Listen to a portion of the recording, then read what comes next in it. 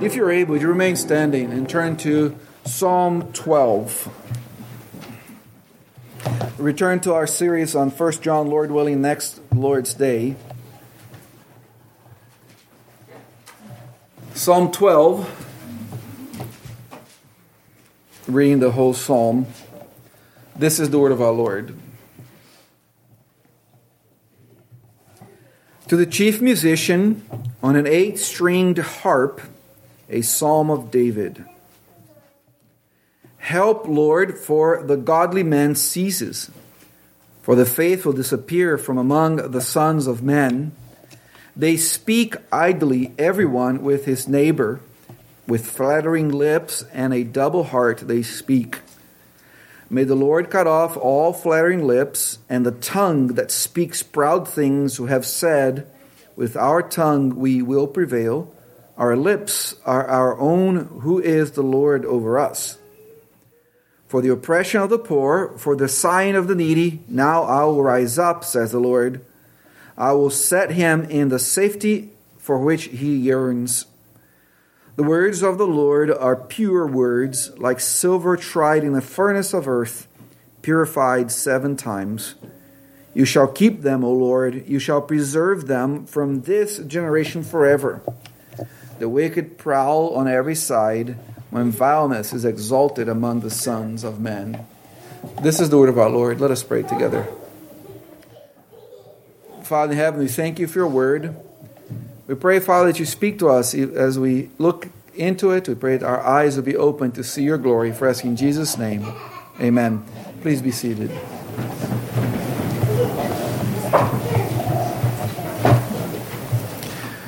If you look at the title of the psalm, it doesn't tell us anything about the occasion. It's not a psalm that's attached to any particular time in the life of David. He just tells us what instrument's supposed to be used and what kind of song it is. It's a psalm. It's really an expression in general of the experience of the godly person. In Psalm 12, I think we can find all of our experiences in everyday life in it.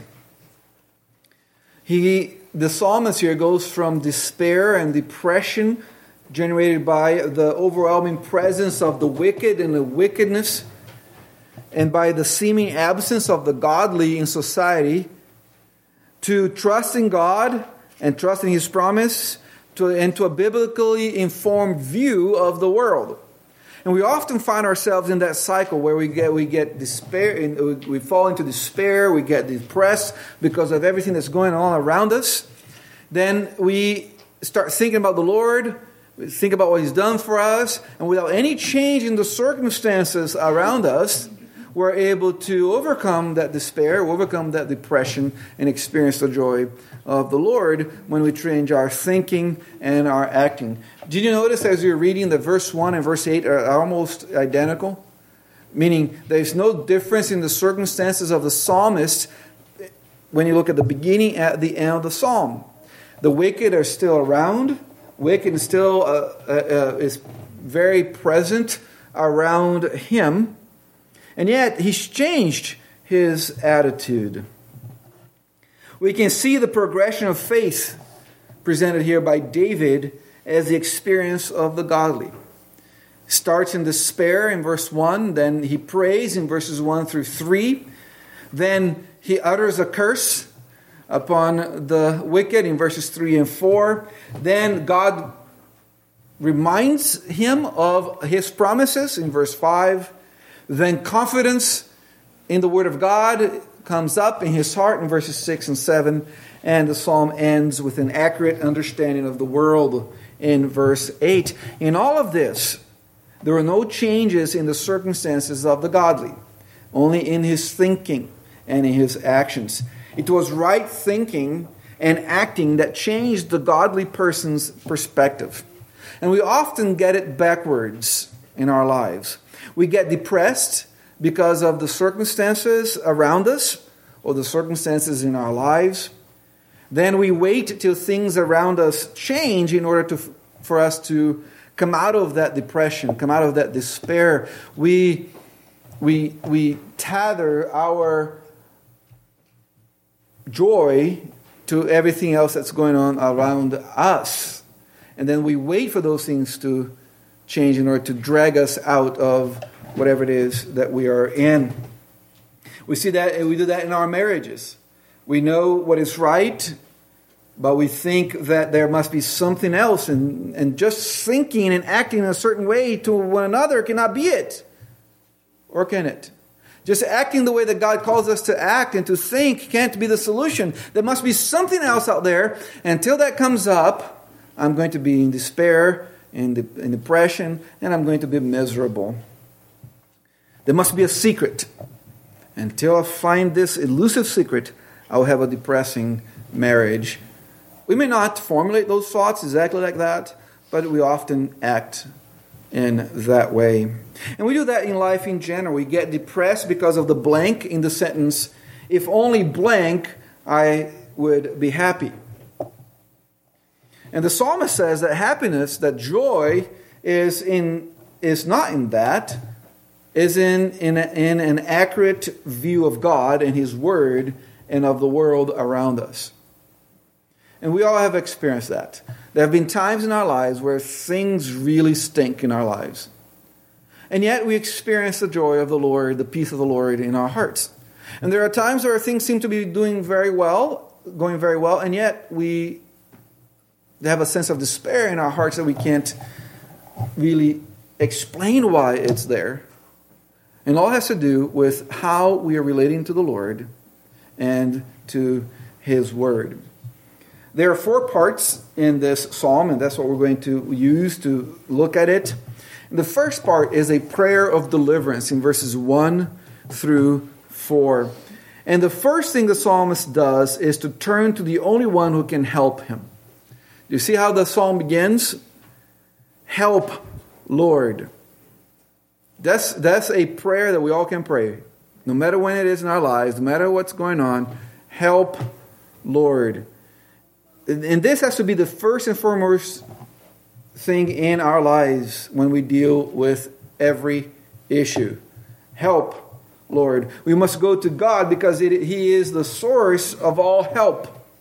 And He will help us, as evidence in verse 5, when the psalmist prayed to Him. In verse 5, God says, I will stand for the godly. That's the testimony of the psalmist throughout the Psalms. For example, in Psalm 46, verses 1 through 3, the psalmist says, God is our refuge and strength. What? A very present help in trouble. Therefore, we will not fear. In this particular instance, the psalmist turns to the Lord because his circumstances indicate that the godly and the faithful are disappearing. In verse 1, again, it says, help, Lord, for the godly man ceases, for the faithful disappear from among the sons of men. Now, I think the psalmist is using hyperbolic language, which is a valid way to express poetic thought. It doesn't mean that literally there's no godly, there's no faithful in there and around him. But the presence of the wicked people around him and the lack of relevance or impact of the godly on society made it seem like there were no godly people in that society. You ever felt that way? That you're the only one left, that there's nothing there, that everything is so wicked and it feels like no matter what you do, there's no hope, that you're just beating your head against a wall and so on. That's the experience of the psalmist. And often that happens because godly people keep their mouths shut. I find that myself. I was in Brazil spent just one night with unbelieving friends from high school, and flaming liberals and all kinds of false ideas, and I often found myself keeping my mouth shut instead of, saying something. And we find ourselves doing that quite often, I think. I think we say, we need to pick our battles. That's code word for never fighting a battle. And often it feels like everything is going to hell in a handbasket because we are quiet. because we do not stand for righteousness. And the wicked is loud. Think about the LGBTQ, the transgenderism in the United States. It amounts to less than 1% of total population. And you'd think there would be 99% of the population, by the way, that is loudly spoken out there. And yet, you and I, who supposedly account for 33% of the American population, are quiet. So it seems like everything is going to hell in a handbasket, because you and I have decided that we don't have to speak up for the Lord. So the psalmist says, "Help, Lord." And notice that the attitude of the psalmist is very different from that of Elijah. Remember Elijah in 1 Kings 18 and 19? You have the great victory of the prophets of Baal. Over 400 prophets of Baal are killed. He pronounces a drought on the land that comes to pass. And then Jezebel says, "I'm going to get you." And Elijah says, "Oh no." And he starts running. And he runs and starts moping. And says, "I'm the only one left. Nobody understands me. God asking me to do all these things, and yet there's nothing to be done. Nothing I can do because I'm the only one left. Poor me."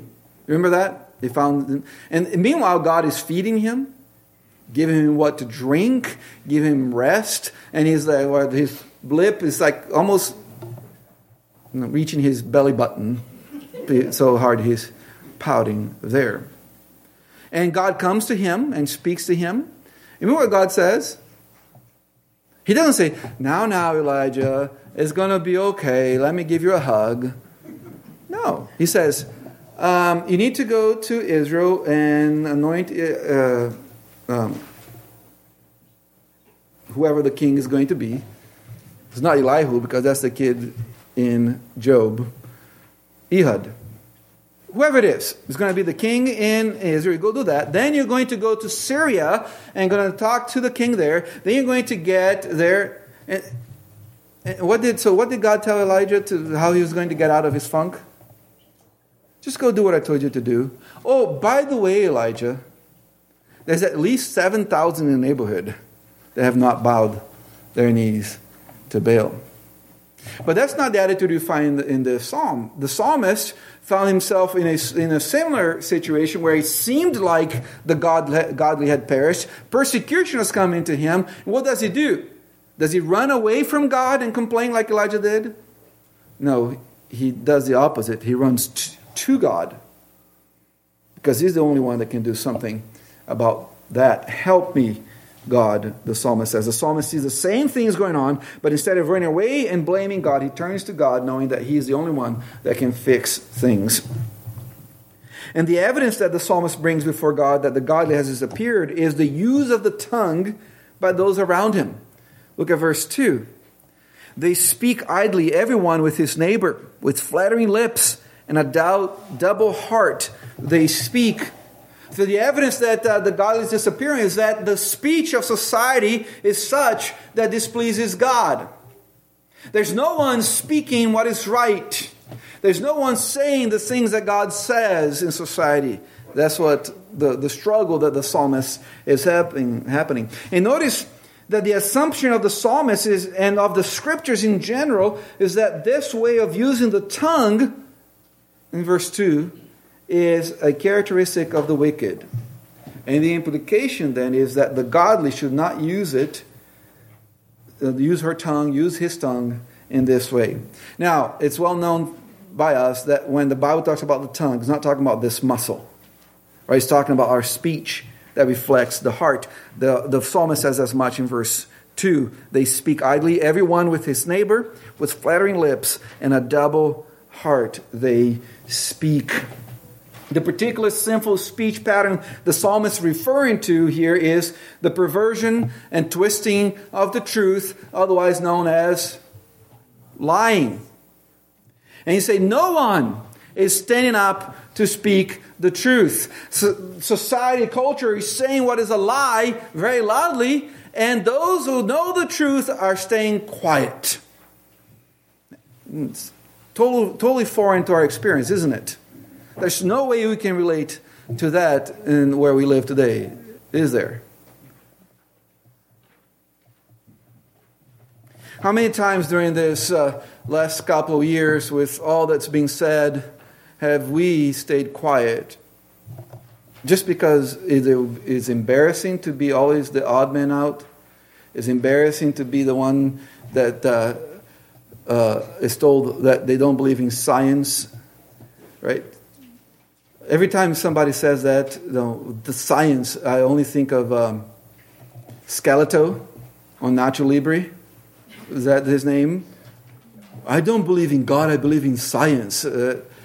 It's such a stupid statement, as if they can really separate God and science. But that's the problem. Society in Psalm 12 is just speaking lies, and they're speaking loudly, and everybody's is accepting that as the norm. And the psalmist says, Lord, help me, for there's only lies being spoken, and the godly is quiet. So it appears like there is no godly, only wicked. And he prays that God would help him. And here the ungodly is portrayed as wanting to gain power by flattery, by deception, by clever schemes. See that in verses 2 and 4. And the source of their deceits clearly pointed out in verse 2, and that is the heart. The ungodly is one thing in their heart, but something else in their speech. They're double-hearted, as the psalmist calls. And there's another way to say that they are hypocrites. And the Bible says that the godly, that's you and I, believers in the Lord Jesus Christ, cannot be that. In James chapter 3, verses 10 and 12, James says, out of the same mouth proceed blessing and cursing. My brethren, these things are not to be so. Does a spring send forth fresh water and bitter from the same opening? Can a fig tree, my brethren, bear olives, or a grapevine bear figs? Thus no spring yields both salt water and fresh. You and I are springs. And what do springs do? They spring water, right? You put a plug, it'll come out. No matter what.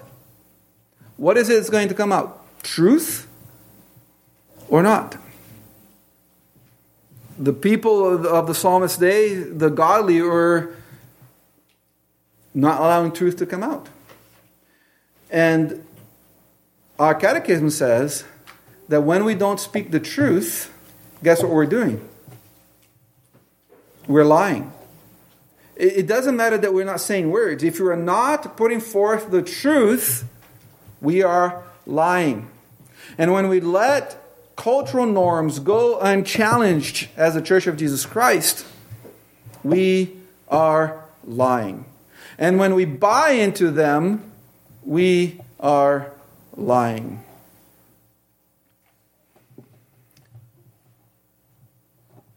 Lying is a characteristic of the ungodly, not of the godly. And God hates the liar.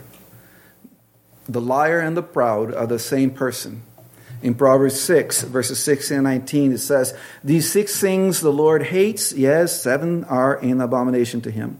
A proud look, a lying tongue, hands that shed innocent blood, a heart that devises wicked plans, feet that are swift in running to evil, a false witness who speaks lies, and one who sows discord among brethren.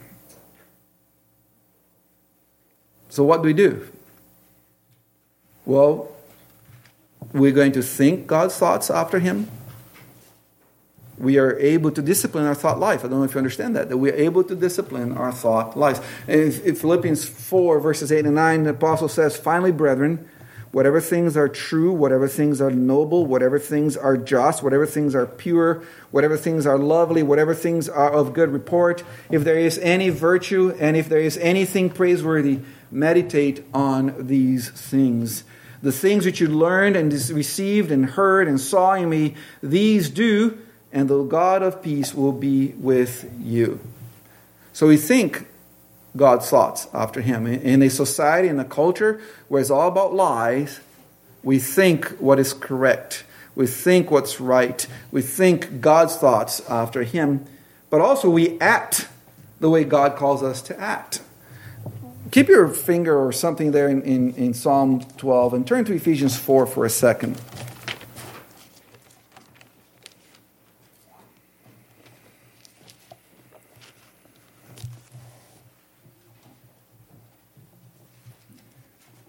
Look at starting verse 25. And this is such a well-known passage that we might overlook it.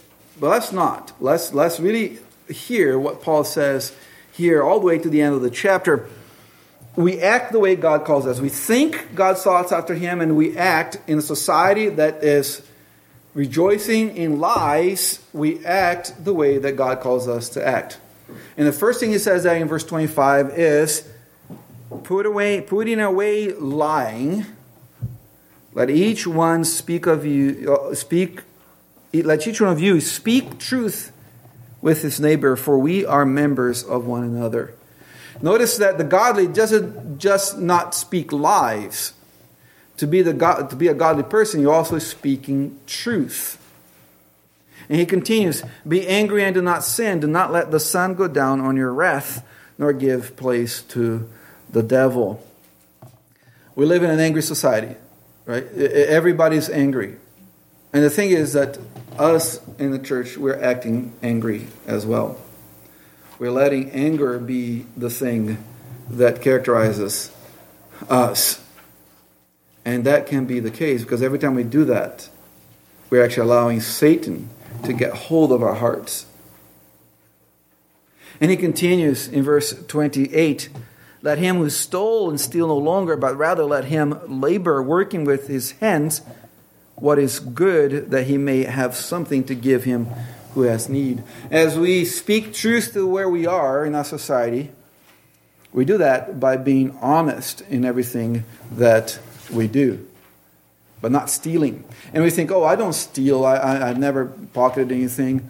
But we can steal by being lazy. We can steal by not using the time at work the way that we're supposed to. We can steal by not being productive. All these things are ways that we are speaking either truths or lies to the culture that we are in. And he continues in verse 29, let no corrupt word proceed out of your mouth, but what is good for necessary edification, that he may impart grace to the hearers. I think that God is not big into small talk. I think he wants our words to be intentional and to be purposeful and to accomplish something. And that something is the good of everyone who's around us. That's what he calls us to do. And that's how we are to interact with society. But we are proud people. We don't want to be thought less of. We don't want to be disdained. So when it's good to say something, look, you've bought into a lie in a lot of ways the last couple of years. When it's good for somebody to hear that, we tend to roll back because we're afraid of how society is going to see us. Right? Because they're going to think us of a Fox News nut. And that's our fault too. Because we as the Church of Jesus Christ made ourselves into Fox News people. And that is also not a good thing. Let no corrupt, verse 29, no corrupt word proceed out of your mouth, but what is good for necessary edification. Necessary is not mandatory, but needed. People around us need to be edified. And we are the agents of their edification. We are the agents that God is using to build up those people around us. Verse 30, and do not grieve the Holy Spirit of God, by whom you were sealed for the day of redemption. How do we grieve? By doing exactly the opposite of what Paul is saying here. Verse 31, let all bitterness, wrath, and anger, and clamor, and evil speaking be put away from you with all malice. And here in this verse, Paul grabs a bunch of words that could be synonyms that are just a little bit different than one another and match them all together so that there's no room in our thinking from any thought that bitterness is okay in the Church of Jesus Christ. One of the ways that we speak the truth of society that we're in is by having relationships in the Church of Jesus Christ that's marked by forgiveness, reconciliation, and lack of bitterness. So right now, if you are bitter towards somebody, you are a liar. You're not acting as a child of God. Well, but you don't know what they did to me. Do you know what you did to Christ? And yet He forgave you. If you're truly forgiven, then bitterness cannot be present in your life. If we want godliness to reign supreme around us, it's not just because of the bad people out there. It's because of the things that are also in our hearts that need to be eliminated. In verse 32, and be kind to one another, tender-hearted, forgiving one another, even as God in Christ forgave you. It's so difficult to interact with the society that we are in kindness. It's hard to not get your blood pressure up. It's hard to not want to just yell. How dumb can you be in some of the things that are being said? It's hard to not just start screaming at people, which I haven't, I don't think, to this point. But inside is like, sometimes I feel like, have you ever seen the Super Bowl commercial I think it was Tide? The guy had a spot on his shirt and he went to an interview. And all the interviewer could see it was the little spot screaming at him when the guy was talking about himself. That's how sometimes I feel like my heart is when dealing with some of these things. And yet, Paul tells us, if we truly want to receive the help of God, that looks like interacting with this wicked culture that we're in with a tender heart. Tender heart and thick skin, right? That's what we need to have in this culture. And notice back in Psalm 112, the psalmist's attitude toward the sins that is going on around in society. May the Lord, verse 3, may the Lord cut off all flattering lips and the tongue that speaks proud things, who have said, with our tongue we will prevail, our lips our own, who is Lord over us. In essence, he's saying, Lord, you take vengeance. I will be tenderhearted. I will speak the truth. I will minister. I will build up. I will say what needs to be said. You vindicate me. I will love and you vindicate. That's very much like Romans 12. I will love, you vindicate, Lord. And we have to have the same attitude. And the Lord answers the prayers of the godly. Look at verse 5. For the oppression of the poor, for the sighing of the needy, now I will arise, says the Lord. I will set him in the safety for which he yearns. Just the fact that verse 5 is here reassures us once again that God answers the prayers of his people. And you might say, I've been praying for this or that and I haven't seen any answer. And my answer to that is that while we may think that God hasn't answered our prayers, He may have answered our prayer by doing what is best for us and brings the greatest glory to Himself. One of the most shocking, not difficult to understand, but difficult to accept passages is in Hebrews chapter 2, where the Holy Spirit says that the Father delivered the Son, that the Son prayed to the Father, and the Father delivered the Son from death through death. It is by dying that God answered the prayer of Jesus not to die, because then on the third day He came back to life. And all our prayers for peace and for harmony and so on will be answered. But we may have to wait till the day of the return of the Lord Jesus Christ. The Lord is going to continue to be faithful to His promises. And His promises is to keep the godly in His hands. It is to never leave Him and never forsake Him. Not a promise of peace, but a promise of presence with them. And as the psalmist realizes that, he goes from despair into joy. Look at verses 6 and 7. The words of the Lord are pure words, like silver tried in a furnace of earth, purified 7 times. You shall keep them, Lord. You shall preserve them from this generation forever. All of a sudden, the psalmist realizes, oh, your word is precious. You tell me that you're keeping me. You tell me that you're working in me. Your word is being proven to be right. 7 times purified, perfectly perfect, if that can be said. Perfectly purified, 7 times. And I can trust in that. Thank you, Lord, for pointing me back to your word so I can see who you are and what you're doing and your attributes there present. And knowing that the word of God is trustworthy, the psalmist regains his joy because God says he will keep his people. In verse 7, the word them refers back to godly. And the idea is that the wicked may turn this world upside down, but God will protect his own, even if that protection happens through death, because the resurrection is coming. The wicked will be around, but so will be God. Look at verse 8.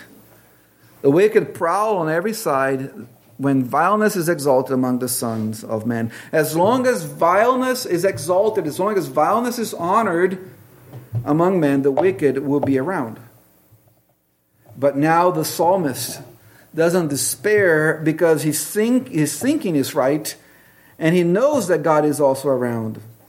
Same reality of verse 1, and yet now he's thinking rightly about who God is and what God is doing. So we see a progression in the thinking of the psalmist. He goes from depression to joy without any changes in his circumstances. The only thing that changed was how he thought about God. You know, this is true for us as well. I would like to suggest to you that having the joy of the Lord has much more to do with our thinking about God than anything that goes on around us. The joy of the Lord has more to do with our interaction with our Savior than the circumstances of our lives. Think again with me of Philippians 4, 8 and 9. Paul says, finally, brethren, whatever things are true, whatever things are noble, whatever things are just, whatever things are pure, whatever things are lovely, whatever things are of good report, if there is any virtue and if there is anything praiseworthy, meditate on these things. And what's the result of that? The things which you learn and received and learned and saw in me, these do, and the God of peace will be with you. Meditate on these things, and the God of peace will be with you. Let me ask you this. What is truer? What is nobler? What is more just, purer, lovelier, and of good report than the person and the work of the Lord Jesus Christ? Peace and joy go hand in hand. They are both found in Jesus Christ, not in our circumstances. Let us pray together. Father in heaven, thank you for your word. We thank you for the experience of the psalmist, our experience. We thank you that we can read about the things that we deal with in your word, even though this is written 3,000 years ago. Father, we pray that we would seek help from you. And that in a society, in a culture where lies prevail, that we would be willing to speak the truth in love for the edification of all that are around us. We're asking in Jesus' name, amen.